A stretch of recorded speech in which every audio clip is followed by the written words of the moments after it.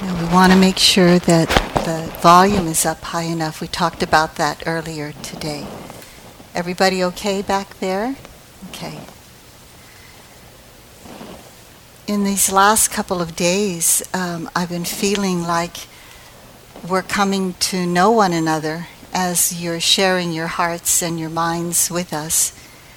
And yet, here the three of us are up here in front, kind of guiding you, doing our best. This is the role we have now. But really, I hope you know that we're really your spiritual friends.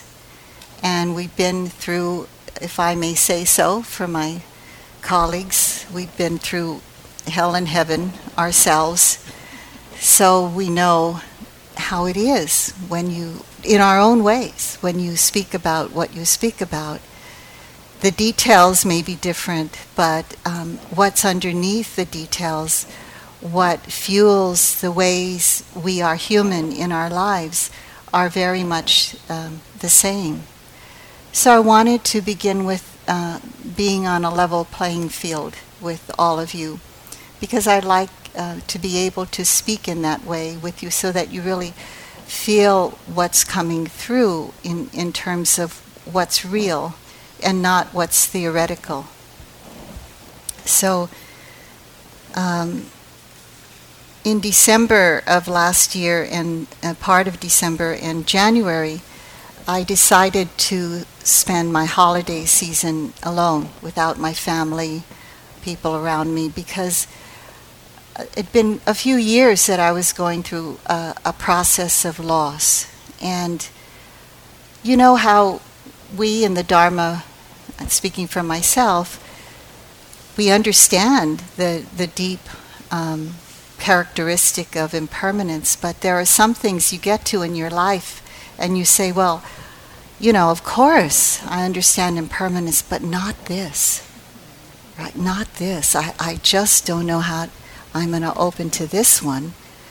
And it's very wonderful how often what shows up in our hearts are the very places, of course, that we need to bring attention to. And so there were years that I'd gone through this deep loss and done all kinds of things, like walked the Camino de Santiago 2 times.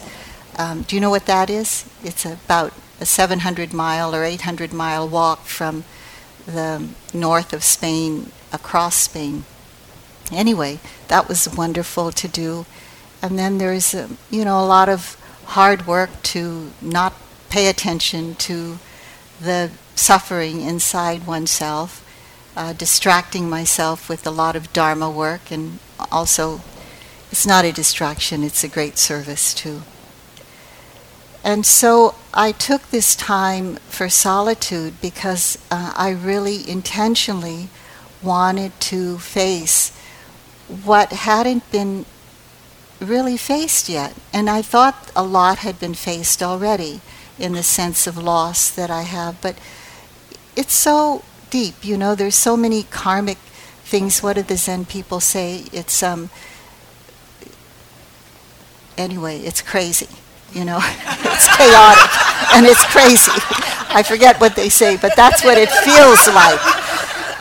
And so I spent Christmas there, and I spent New Year's at the Forest Refuge. It's a place where also I work, connected to Insight Meditation Society in Barre, Massachusetts. And they're really good. They leave me alone. They don't ask me any questions when I'm on retreat.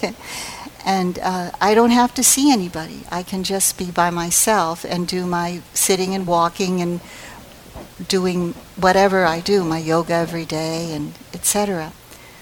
And so during this time was a really special time for me. And one of the things that really opened my heart was that there were a lot of people there over Christmas time. I was really surprised. I thought I would be one of few.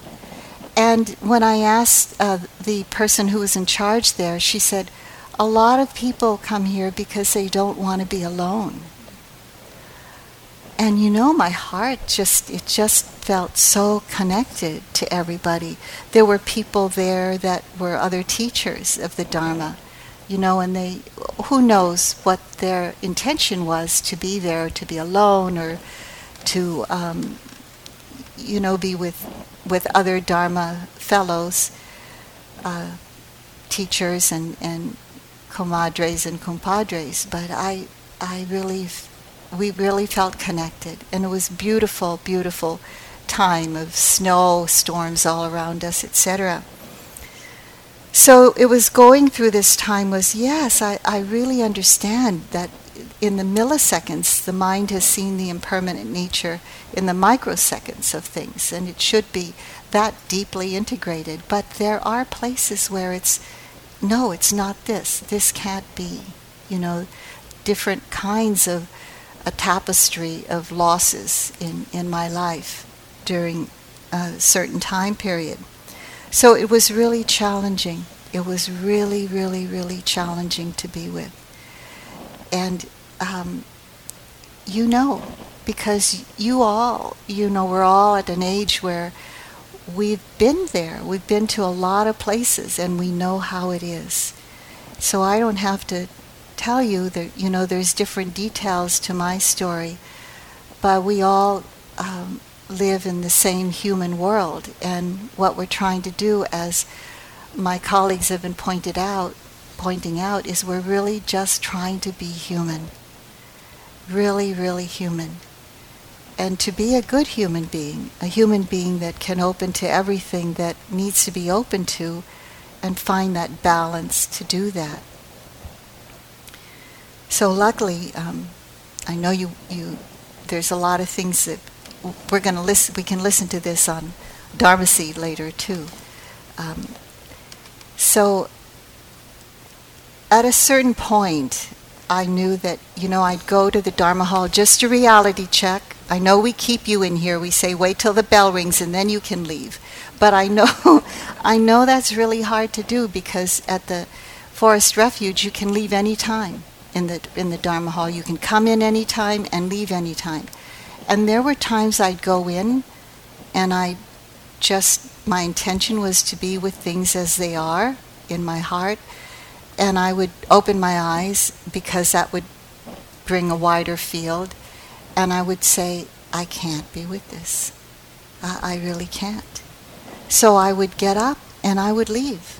But, just mindfully taking everything with me to another place. And a friend of mine, another colleague on the path, we had taught a retreat together, and she said this poem, and I had brought my bag of Dharma talks, because I was going to go someplace else with that and needed them.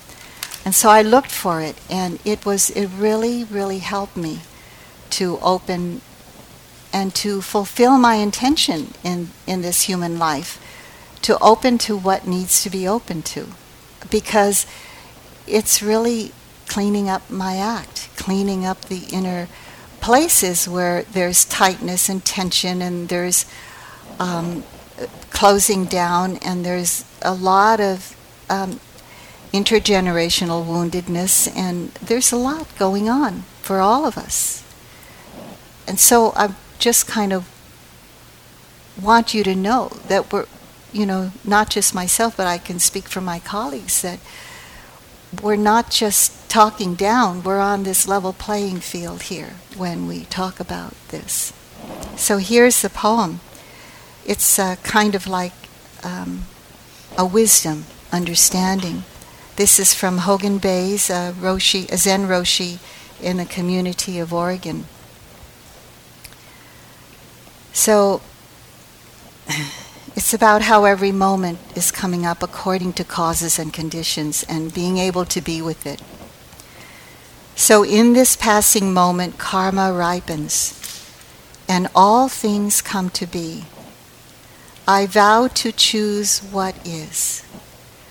If there is a cost, I choose to pay. If there is a need, I choose to give. If there is pain, I choose to feel.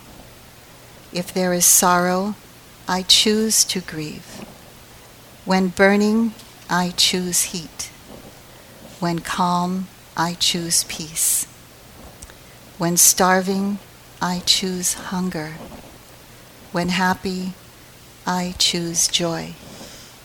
When whom I encounter, I choose to meet. What I shoulder, I choose to bear. When it is my death, I choose to die. Where this takes me, I choose to go. Being with what is, I respond to what is. This life is as real as a dream. The one who knows it cannot be found. And truth is not a thing. Therefore I vow to choose this Dharma entrance gate. May all Buddhas and wise ones help me live this vow. I really feel the truth of that in my intention, but it's hard to live the truth of that, isn't it? It's really hard to live the truth of that, and that is the dilemma that we are faced with in this life as human beings. Not that it's hard to live that, but that we're still doing it. We're opening to how it's hard.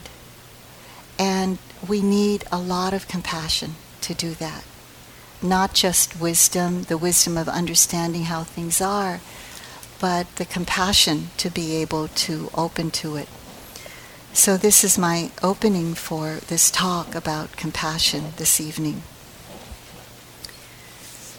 There's a saying, and I tried to look it up, but I couldn't find the source, about how wisdom and compassion are like two great wings of the Dharma. I didn't find it anywhere in the suttas, but it could be from the Zen tradition, actually, I imagine, but I don't know for sure.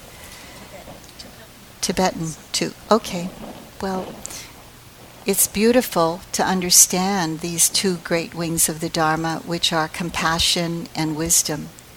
Because it's said that these two wings of the Dharma have to be strong. Both of them have to be strong, enable for the great bird of liberation of Dharma to really fly.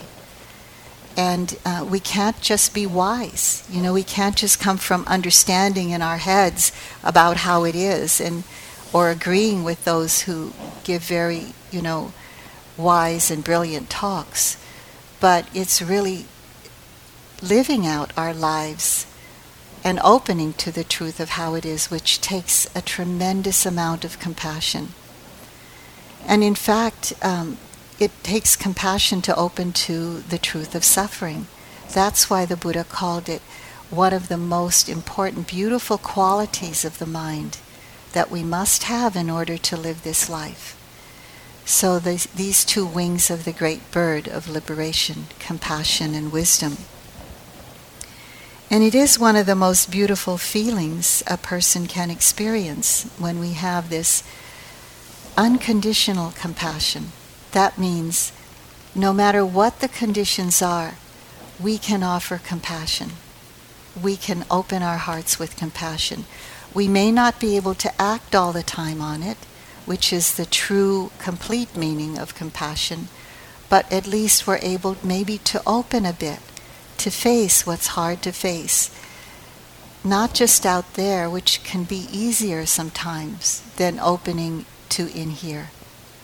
So those of us who come to a place like this, we have already some great measure of compassion to be able to even do this work. It's that potential for us to be able to do this. As the more we have it, the more potential grows to be able to live it. Once we actually use it over and over again. So it's beautiful, and it's sometimes rare for us as human beings when we have this unconditional compassion, especially for ourselves. This is much more rare and much more challenging to do For most people, not for all, but I have to, for myself, that's true.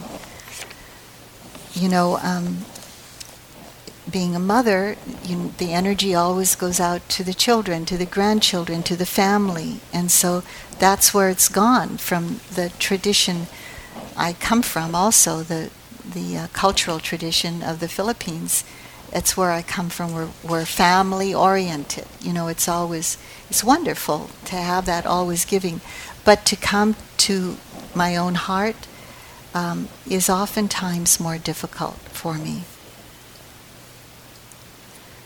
So a while ago, a couple of years ago, in preparation for a talk like this on compassion, I came across a lecture by Dr. Stephen Porges, and he's a director of the Brain Body Center at the University of Illinois, and his expertise is in neurobiology. And so he was giving a talk on the origins of compassion, and I looked it up and listened to it and read about it too. And I wanted to see how compassion, the origins of compassion, fit into neurobiology.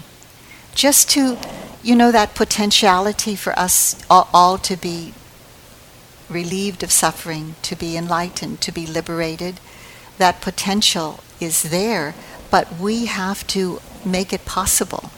And one of the big things to make that possible is to open up our compassion. So his study spans the biology of the brain and the nervous system, which has both biological and sociological implications. So he pointed these out. So I'm pointing them out because they are inbuilt strengths in us.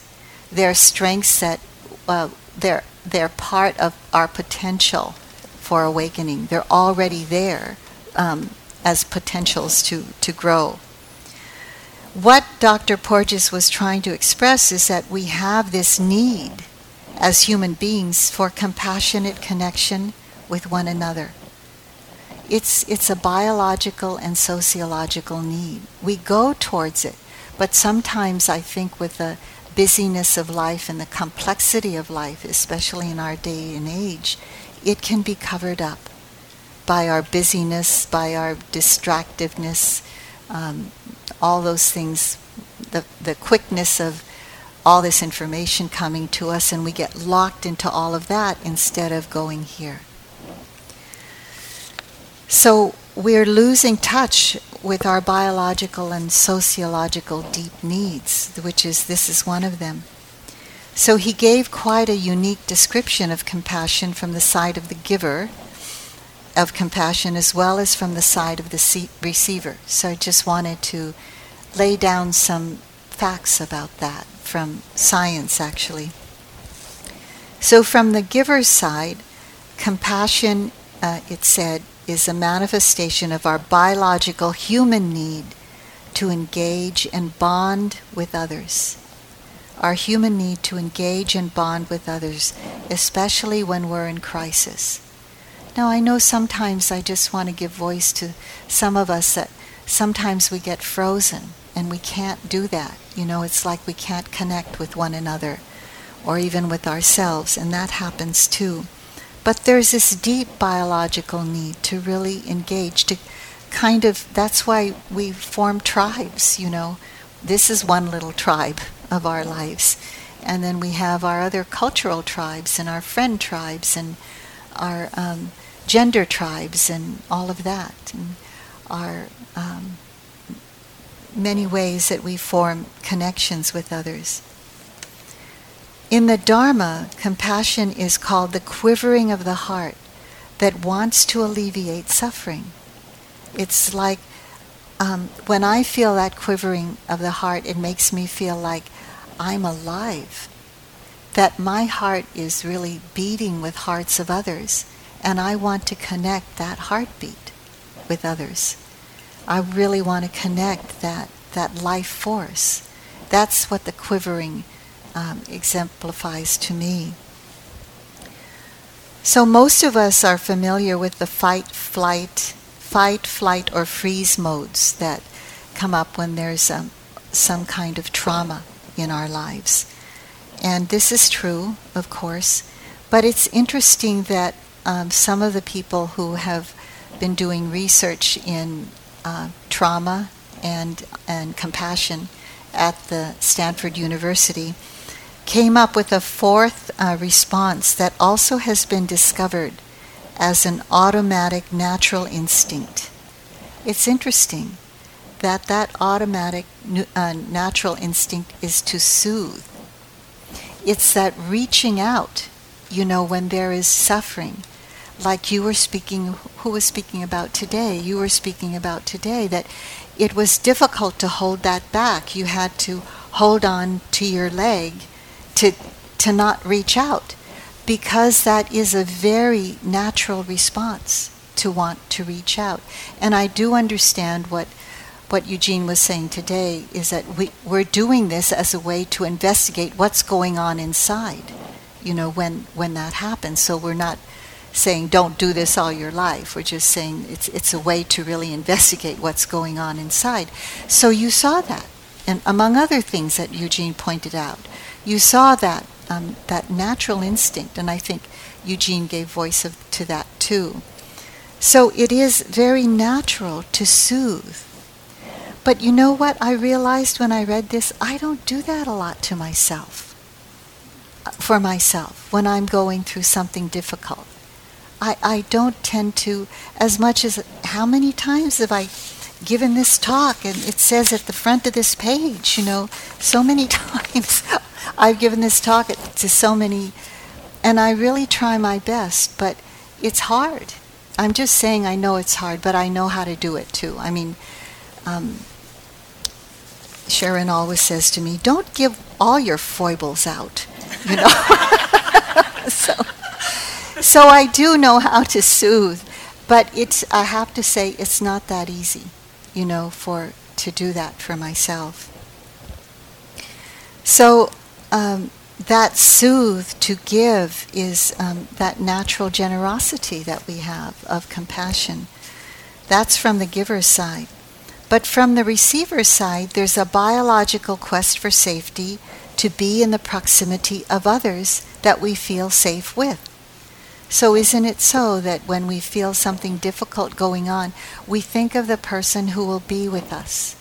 We'll think of the person who will hear our story yet again, and just be with that suffering that we're still not over with. And so we reach out for those people we want to be in proximity. The receiver of compassion wants to be in the proximity of others who have kind of like a way of being with you in your difficulty. So when we're in pain or suffering and we sense a compassion in another, we're drawn to that, as a way of protection, as a way of surviving, really. So have you heard about the parable of the prickly porcupines? Have you heard that story? It's a beautiful little story. It's about surviving. So it was the coldest winter ever, so cold that many animals froze to death. In an effort to save themselves from this icy fate, the porcupines decided to gather together to fend off the chill. They huddled close to each other, covered and protected from the elements and warmed by their collective bodily heat. But their prickly quills proved to be a bit of a problem in close proximity. They poked and stabbed at each other, wounding their closest companions. Does that sound familiar? The warmth was wonderful, but the mutual needling became increasingly uncomfortable. Eventually they began to distance themselves from one another, scattering in the forest only to end up alone and frozen, and many died. It soon became clear that they would have to choose between solitary deaths in the frigid wilderness and the discomfort of being needled by their companions' quills when they banded together. Wisely, they decided to return to the huddle. They learn to live with the little wounds caused by the close relationship with their fellows in order to benefit from the collective heat they generated as a group.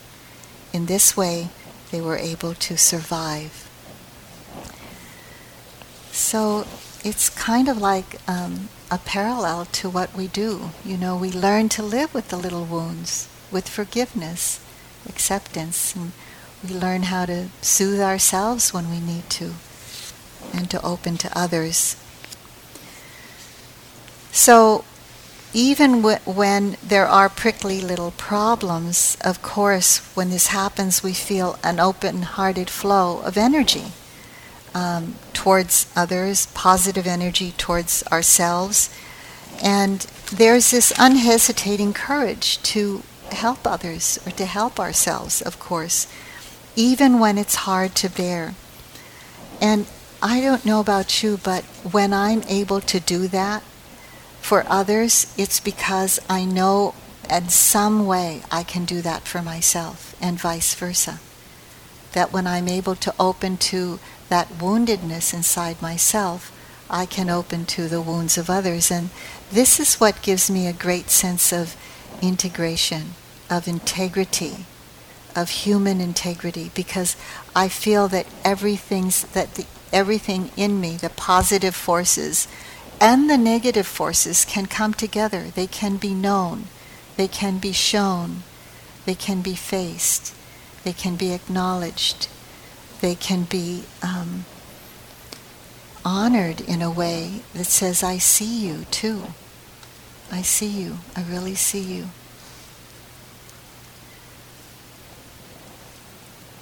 So there are places that we need to do this for ourselves, because maybe we didn't get it from our parents. Who knows from what? From way back when. And I'm not trying to be psychological now, though it seems that way. But I know, because my mother lived through World War II, a very difficult time in the Philippines, and the horrors she went through they're unspeakable, really. My mother would howl when she told stories about them, and it's interesting, I gained that from my mother, the ability to cry and to howl when things were hard. And so she didn't see me so much, but I knew she totally loved me. She wasn't the perfect mother, but she didn't see me. And that was, when I was growing up, I would, Mom, you don't really know who I am, and so I had to do that for myself, and go through a lot to be able to do that, to really see myself. It's been a really steep learning curve, and gained a lot of strength from being able to do that for myself, for this sense of self. So it's sort of a kind of wholeness that one feels, a kind of non-religious sacredness that one feels. Do you have a sense of that when you're able to face something that's really hard? It feels so sacred, doesn't it?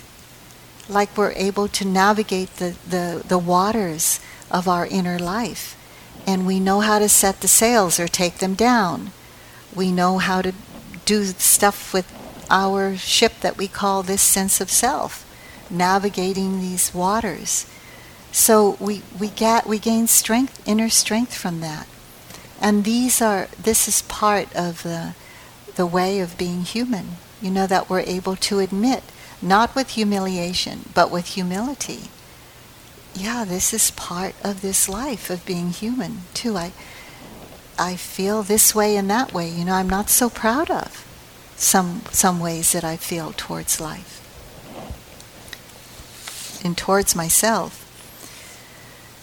So it can be a beautiful part of our lives to face the painful parts and to have a deep care for the painful parts of ourselves, instead of finding ways to avoid it. Or when I would get up from the hall in Massachusetts at the Forest Refuge, Yeah, some of it was trying to avoid it because it was too hard sometimes. And it was also a way of self-soothing, that I knew if I took a walk it would be better.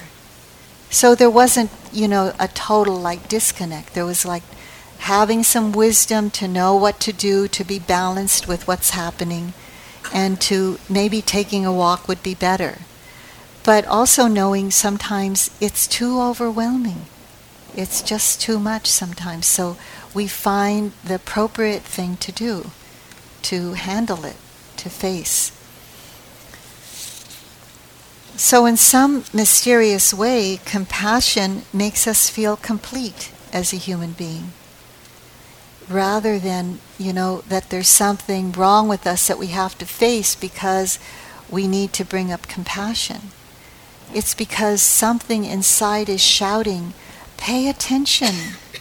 It gets to shout so loud because it wants to say, I'm here. Can you hear me? Can you see me? I feel sad. I feel raked over the coals by this and such condition of life. I feel angry.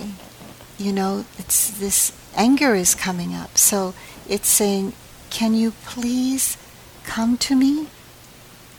Can you please touch me softly with a measure of compassion? So what does compassion mean etymologically?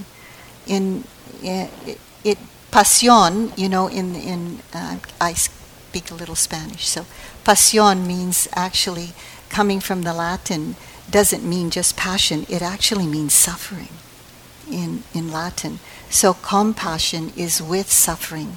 It's to be with the suffering. So that's what the intention of compassion is. You can see the intention in the etymological definition of it, to be with the suffering. So it's sometimes it has to get so bad that it's kind of shouting at us to say, I've been here a long time. Can you see me? Or I've been here in such great loneliness because it's just waiting to be with that compassion, to be softly and say with me and say, I'm here for you. I'm here not to make it go away or not to fix it, but just to acknowledge, I see you, you're here. I don't forget you. And so this is what compassion is. It's that soft, gentle attention to what's really rough, to what's really hard, to what's unbearable to face sometimes in its complexity or its tapestry of awfulness. And so little by little we're able to come to that place. And this is, in the way that we're trying to offer, in the ways that you can come to open to this place of actually saying it out loud. This is a wonderful opportunity for us to do this in safety, to be able to say out loud how, if we talk long enough, it'll get there to that place that says what we couldn't say before or feel before. So it's kind of like this holistic completeness. And this is celebrated in the Dharma as inner wealth. This inner wealth of compassion. There are a lot of different kinds of wealth. I'll speak about that maybe later, the beautiful qualities of mind. But compassion is one of the most beautiful and one of the essential qualities that we have to have as a human being in order to really be fully liberated, fully, completely, and to be able to face ourselves on our deathbed and to be able to live our situations in our life and to be able to live moment to moment with what comes up, in just all these levels, all these facets of life. This inner wealth no one can take away from you. That's okay. No one can take away from you, from us. It's something that will go with us if you believe in rebirth, then it will go with you. Or whatever, the next moment, it will go with you to the next moment. Munindra would always say, you don't have to believe it. But it's true.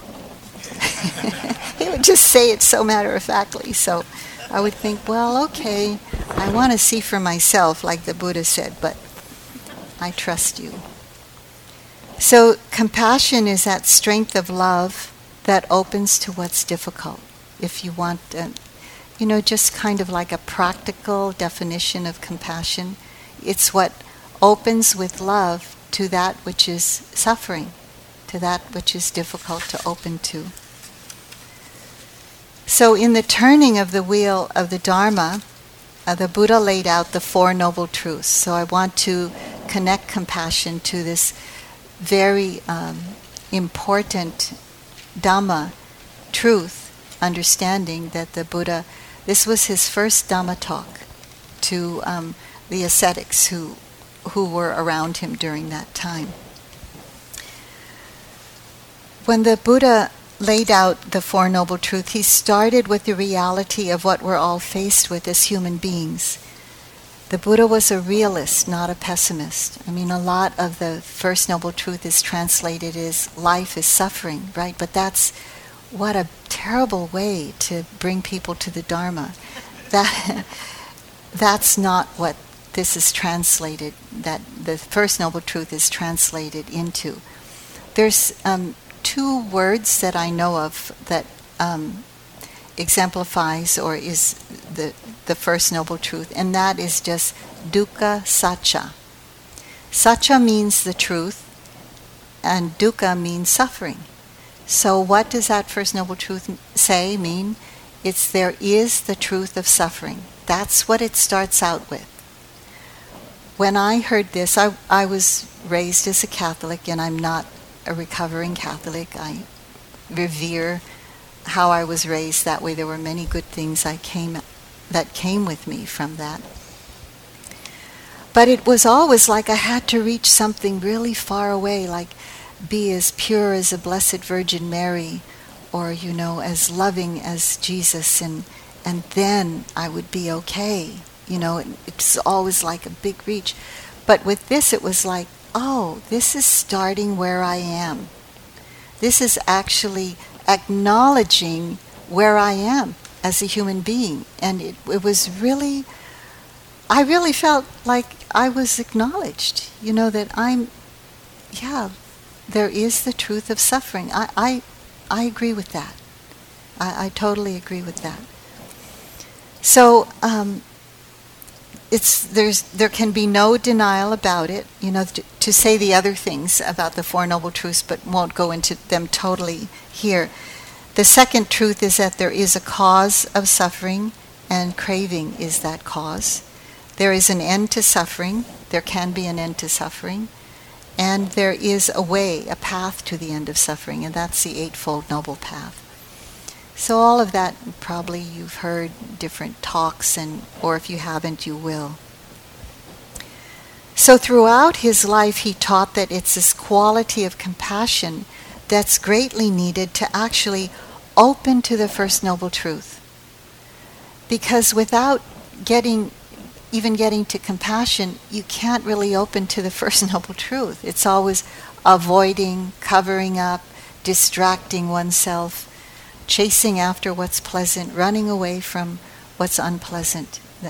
This is kind of like the rounds of samsara, keeping us on the wheel. So it has a vitally important role to develop. We want to develop this, but we develop it by bringing that soft, kind attention of compassion to what's going on inside of ourselves, to the difficulties, to what's really hard to bear. So in our practice here together, this is what we're doing. And I love this by this reading by Khalil Gibran, and he talks about opening to what's difficult, and bearing the fruit of that can be really beautiful. So he says, your pain is the breaking of the shell that encloses your understanding. Even as a stone of the fruit must break open that its heart may stand in the sun, so must you know pain. And if you could keep your heart in wonder at the daily miracles of your life, your pain would not seem less wondrous than your joy. So this is the breaking of the shell that has that seed that's going to grow that beautiful tree and bear the fruit. And that's the metaphor that's here. So of course we live in this world there, it's constantly getting our attention, this shifting planet, melting icebergs and glaciers, this climate change that we're all affected by and all in many ways causing as well. The cultural, racial, gender, economic inequalities that are so rampant, and actually gratefully so, they're more out in the open. We see the equalities, inequalities, we're really facing them. The tsunamis that are happening in our own communities, in our intergenerational experiences, and in our personal lives. And usually through all this, compassion is often thought of as helping others and facing the world out there. So we neglect the world in here because we think, well, this is the way to develop compassion, but we really forget ourselves. So compassion, it says, can be developed when we're not only compassionate to all the beings out there, the beings that are close to us, the benefactors, the friends, all the neutral people, all the difficult people, but ourselves as well. We need to include that. His Holiness, the Dalai Lama says, the meaning of until you understand the meaning of suffering yourself, there will be a measure of hypocrisy to your own compassion. So by being with what's difficult, we're developing a lot of connection, and we're sort of making whole those parts of ourselves that have been forgotten, have not been connected with. We're making that, a lot of us talk about the interconnectedness with all of life, but very few of us talk about, in my experience, maybe not yours, the interconnectedness with ourselves, with all of the parts of ourselves, the parts that are the shadow, what they call the shadow side, the parts that are, some of us have a harder time connecting with the beauty of our hearts. So it's that interconnectedness that really makes us a complete whole human being, a human being with, an honorable human being with great integrity, that kind of integrity that makes that wholeness in our lives. So we experience this truth of suffering that the Buddha talked about in his first noble truth in these ways. He talked about pain in the body, hunger and illness, pain in the mind and the heart, like sadness, hatred, holding tightly to opinions, resentment, not feeling good enough, jealousy, the uncontrollability of the mind. This is, nerve-wracking and chaotic sometimes. The inability to hold on to anything, pleasant or unpleasant, because it goes away. It's always changing. So we're becoming familiar with the vulnerability of life. And one way that one person described the First Noble Truth is life is vulnerable. And that's the truth, because it's always changing and can't hold on. So we come to know this. Life is telling us this over and over and over again. And, I'll even say to myself, when are you going to really learn it completely, Kamala? Well, it's just sort of a way of saying to myself that I'm not learning it completely, but I do have an intention to learn it completely. So I love this by Mark Nepo. He's a poet and a writer, and this one really touched me because he was talking about his own challenges as he journeyed through his own health crisis and a lot of pain in his family life. How many of you know of Mark Nepo? Some of his beautiful writings, yeah. He says, having loved enough and lost enough, I am no longer searching, just opening, no longer trying to make sense of pain, but being a soft and sturdy home in which real things can land. In which real things can land. These are the irritations that rub to a pearl. So it's really so beautiful the way that's put, because what it does is it makes that beautiful, shining, lustrous pearl of wisdom. So we're given that opportunity over and over again, and this is where suffering and the compassion we bring to it makes for wisdom. This is for how wisdom and compassion, those two wings of that great bird, come together and are strong. We become connected to all of that. So sometimes when I'm feeling a really difficult moment, and I know that, there is this great, powerful awareness that you've all been talking about, bringing awareness to what's going on, and really having, from all of you, seeing that you're having deep layers kind of being exposed and really understanding them, coming close to them. And awareness is great. And what can accompany awareness, sometimes what we need is compassion. So there can be both awareness and compassion together coming to that moment of difficulty. Sometimes I understand for this sense of self that there is awareness there, but I really need to be softer around it. Because sometimes I feel that I'm coming to this pain like, okay, if I'm just mindful of it, it'll go away. Do some of you have that feeling? Okay, I'll just be mindful, and then I'll see the impermanent nature, and it will just disappear.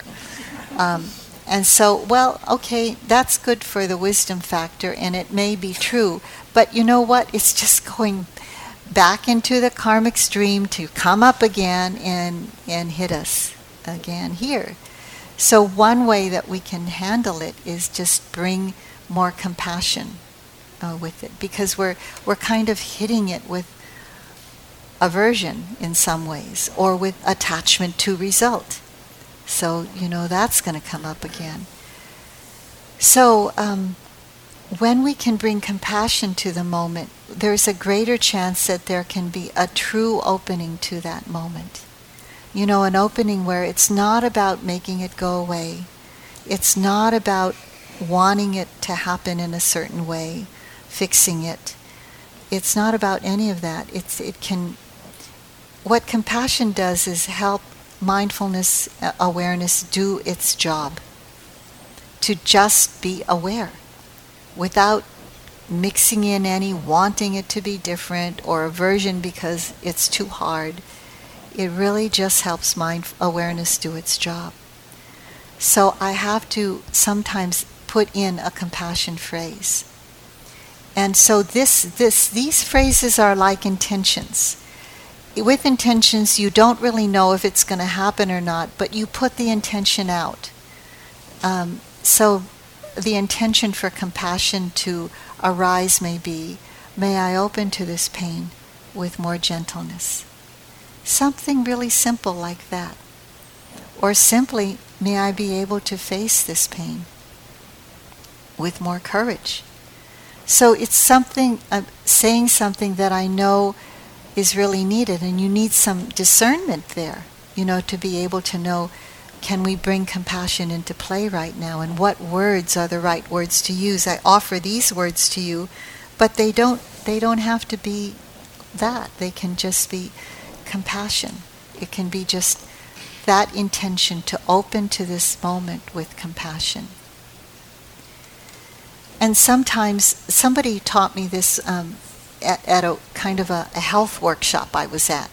And so I joined this group in the evening that was talking about negative thinking. And I thought, oh, I can learn from every side. I'm going to go there. Not that I think I know everything, because I'm a Dharma teacher. So I went to that gathering, and it taught me something that stayed with me for a long time. It's, they said, when there's a negative thought that comes up, you can just say, bless this thought. And I thought, that's so compassionate. You know, it was just like, I didn't even have to say, may compassion come to this moment. I just would say, okay, bless this thought. It's as if, you know, you're being kind to that thought in that moment. And it wasn't with, bless this thought, now go away. It was more like, just, okay, blessings upon this thought. So it shifted. It shifted the valence of the energy in my heart-mind, right? When you do that. So it gives us the courage to face the first noble truth of dukkha satcha. And when the Buddha expounded more on the first noble truth,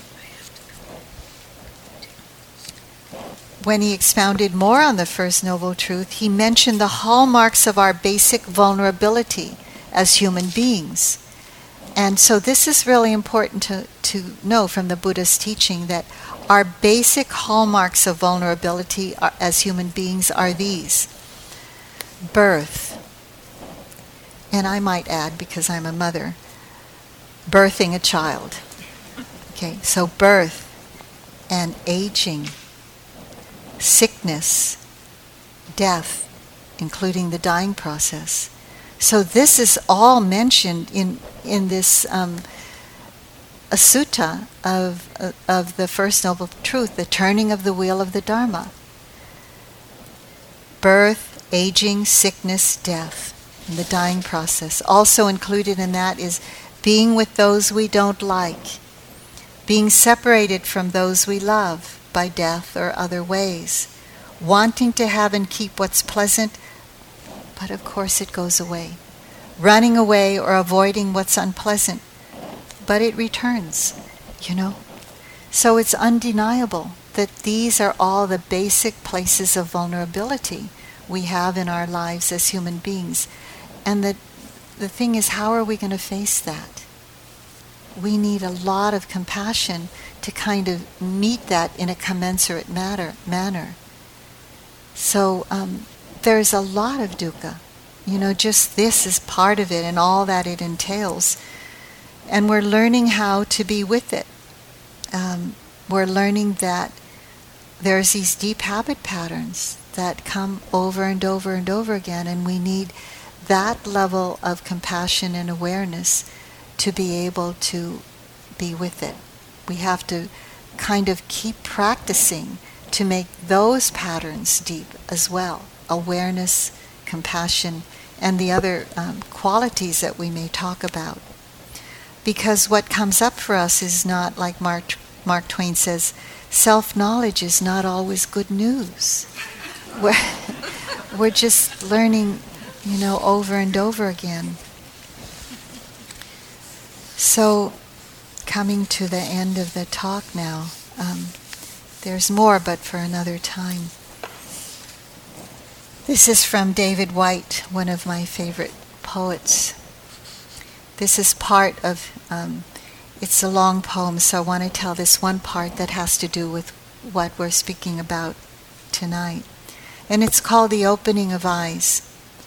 It is the opening of eyes long closed. It is the vision of far-off things, seen for the silence they hold. It is the heart after years of secret conversing, speaking out loud in the clear air. Speaking out loud in the clear air.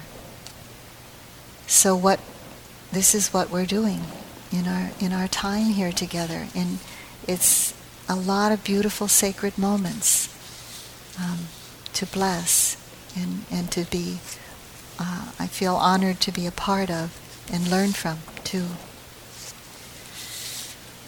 So let's sit for a moment and let the words dissolve.